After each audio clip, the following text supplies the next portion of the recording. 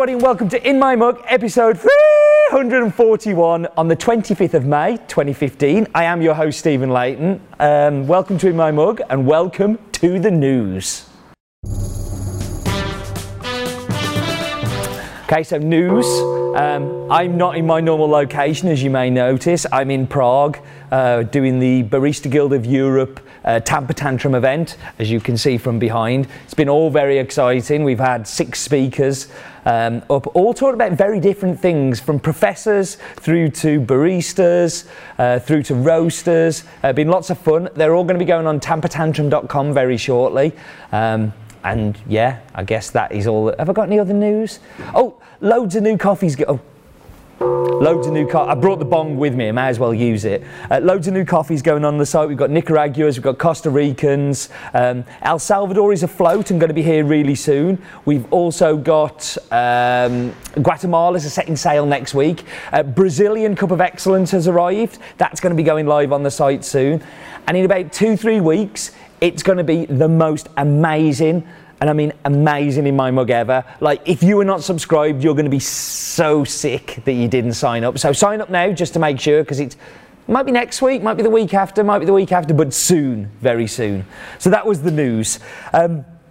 So this week, no focus on, can't be bothered with all of that. Too much effort. I'm going to go straight into the farm. And this week's coffee comes from Costa Rica, and it comes from one of my all-time favourite farms. And I've been saying that a lot recently, but when the new coffees arrive, I pick out the coffees that I love the most to give to you. And this one is Finca de Licho. I first bought this back in 2007. It's grown by the Aguilera brothers, nothing to do with Christina. And they are in the Western Valley, Central Valley region, near to the town of Naranjo. When I bought it back in 2007, it was originally in the Cup of Excellence, and out of all of the coffees in that Cup of Excellence, I just fell in love with this one. It was delicious, it was amazing. So, bought it.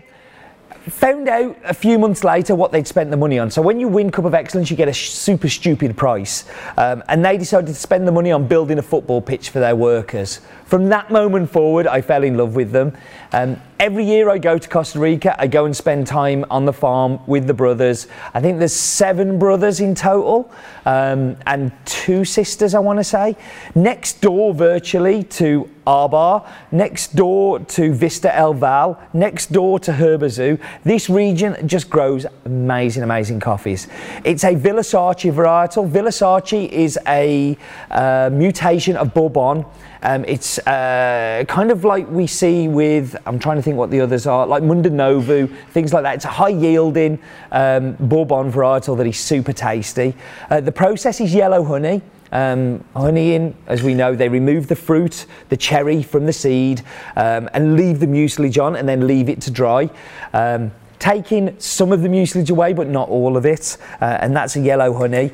Tends to make the cup profile be a little bit sweeter and a little bit stickier, which we're going to find out in here in a moment. But before I drink said coffee here, we should go to this week's, what I remember, pretty fantastic map bit.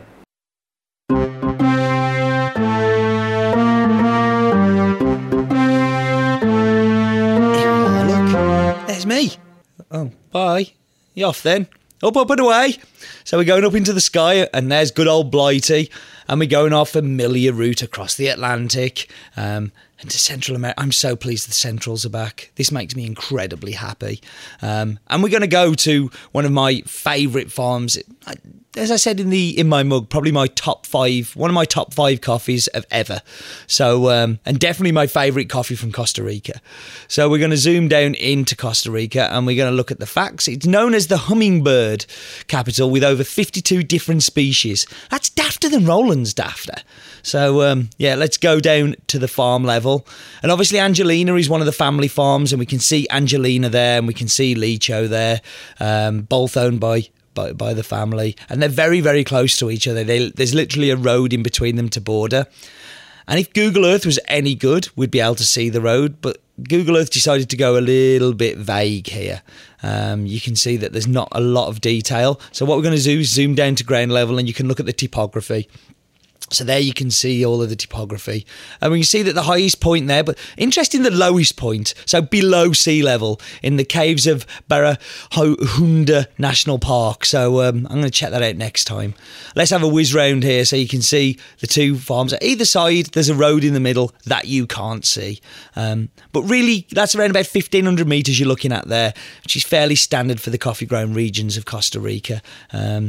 See like 11 to like 17, 18. I think I've seen as high as 2,000, but that's in Tarrazú. But there we go, that was the map bit.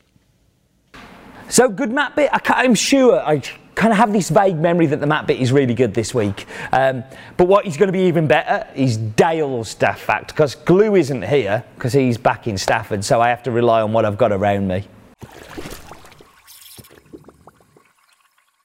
Costa Rican men call their loved ones media naranja, which means the middle part of my orange or the other half of my orange.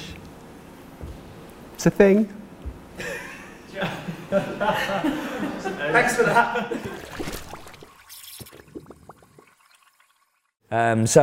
Yeah, we should get into the delicious coffee. So all I have is bulk brew. I don't have espresso and cappuccino. It is a great espresso. In the espresso, what you notice more than anything is the mouthfeel, and this comes from the processing. Yellow honeys tend to just give thick and gloopy mouthfeels. So it's also a delicious brewed coffee though, so let's go in. So again, creamy, smooth, big mouthfeel, but the one thing I notice more than anything is an acidity, and it's a bright acidity. It's like biting into a fresh raspberry, you get that really sharp, juicy kind of fill in the mouth flavour.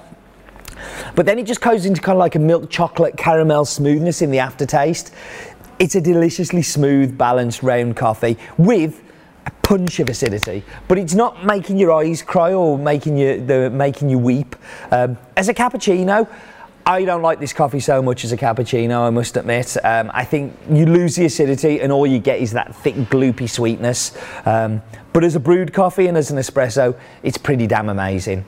Right, sorry it's a short one this week, but you know what I'm like when I'm moving about and yeah, I'm not very well planned, and I also get very nervous because there's people watching me and kind of standing around. So I'm going to shut up, I'm going to drink up, and do remember, life is definitely too short for bad coffee.